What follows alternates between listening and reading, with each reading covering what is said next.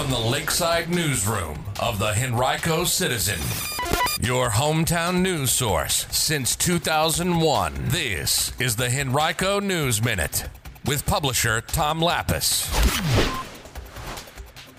Results of Henrico County Public Schools Back to School survey are in, and a new group is advocating for a measured return to school. We've got details about those stories and more in today's Henrico News Minute for Friday, July 10th, 2020. It's brought to you today by Henrico Area Mental Health.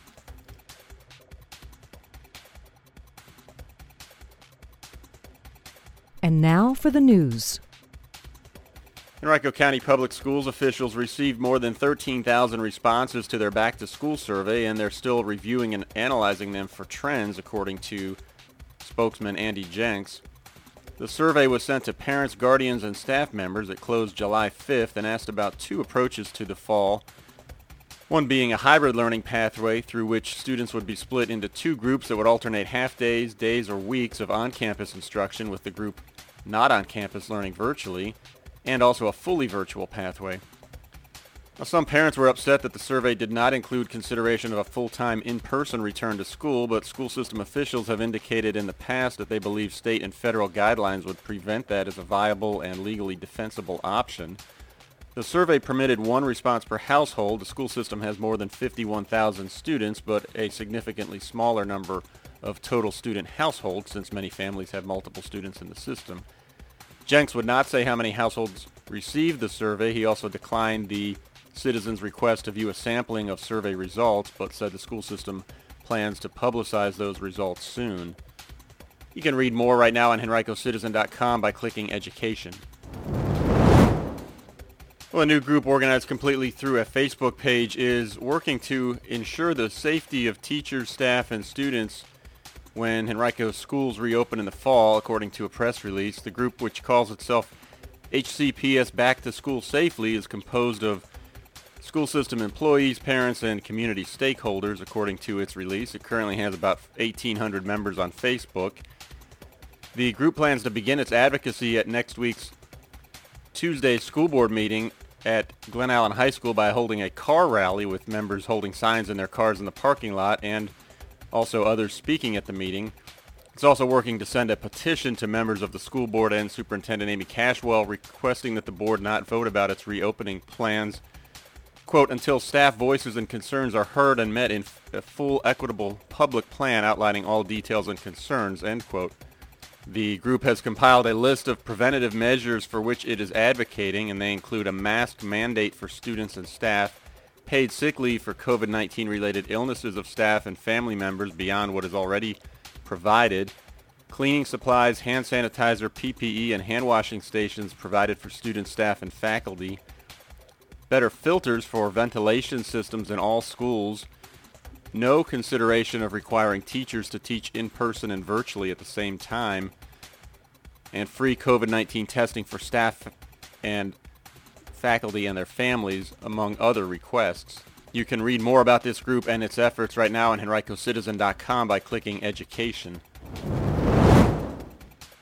Well, a week after increasing for the first time in 3 months, the number of Henrico residents who filed initial unemployment claims during the week ending July 4th declined, but just slightly. A total of 957 Henricoans filed first-time claims during the week of June 28th through July 4th, according to data released yesterday by the Virginia Employment Commission. That was a decrease of 4.6% from the previous week.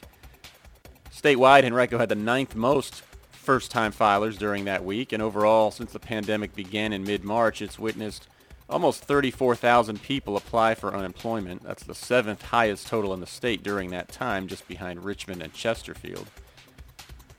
Yesterday's data also showed that after 5 straight weeks of decline, the number of county residents who filed continuing unemployment claims during the most recent week actually rose by about 550 to just more than 15,000 in total. Some of those who filed initial claims during the past 3 months but have stopped filing continuing claims likely have returned to work. Statewide, about 31,000 people filed first-time claims during the most recent week. That's almost exactly the same number who had done so during the previous week. As we all strive to do our part during this extraordinary time, Henrico Area Mental Health serves as your local and public mental health agency continuing to do its part. We all experience mental health challenges, especially during extreme, challenging times. It doesn't matter your age, gender, race, or ethnicity.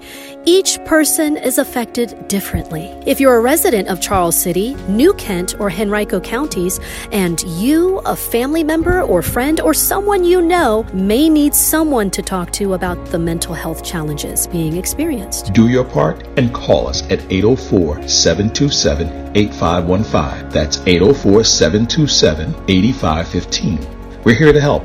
Remember, mental health is good health. Call Henrico Area Mental Health at 804-727-8515. That number again is 804-727-8515. This message comes to you from Henrico County CSB Prevention Services. Despite 4 new confirmed cases of COVID-19 yesterday in Henrico County, the county's overall total number of cases actually decreased by 2 to 2,725, according to the Virginia Department of Health.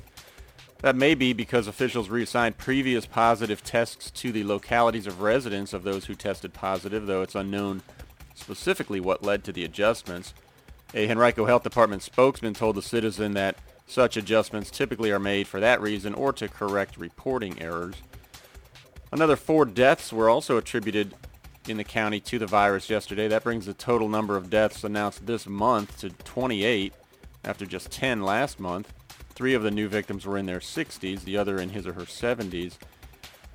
At least 11 of those 28 deaths actually occurred weeks or months ago, though, and were only recently attributed to the virus upon further examination of death records. The Citizen has inquired with VDH officials about whether any of the subsequent 17 deaths are the result of similar analyses. VDH reported only 1 new hospitalization among county residents yesterday, and Henrico's 7-day moving positivity percentage remains at 4.6%. That's its all-time low as of July 5th.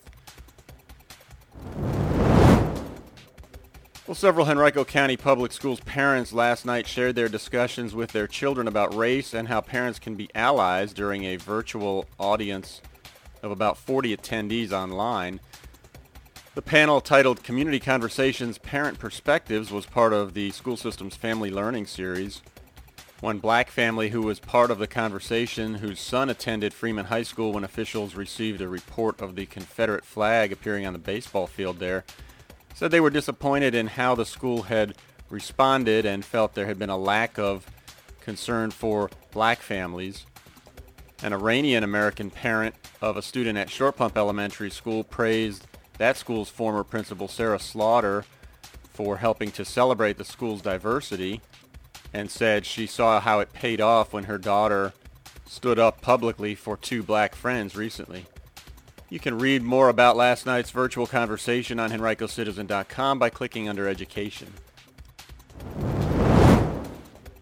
Henrico police have charged a 33-year-old county woman with felony hit and run in connection with a fatal accident that occurred December 27th on East Laburnum Avenue near Bowling Road. 33-year-old Jessica Belfield faces charges in connection with the accident that left 89-year-old Rosa Brown of Henrico dead. It happened shortly after 9 a.m. that day. Brown was found already deceased beyond the sidewalk along the 3800 block of East Laburnum Avenue when officers arrived on scene. Their investigation found that a vehicle traveling southbound on Laburnum Avenue had struck and killed Brown.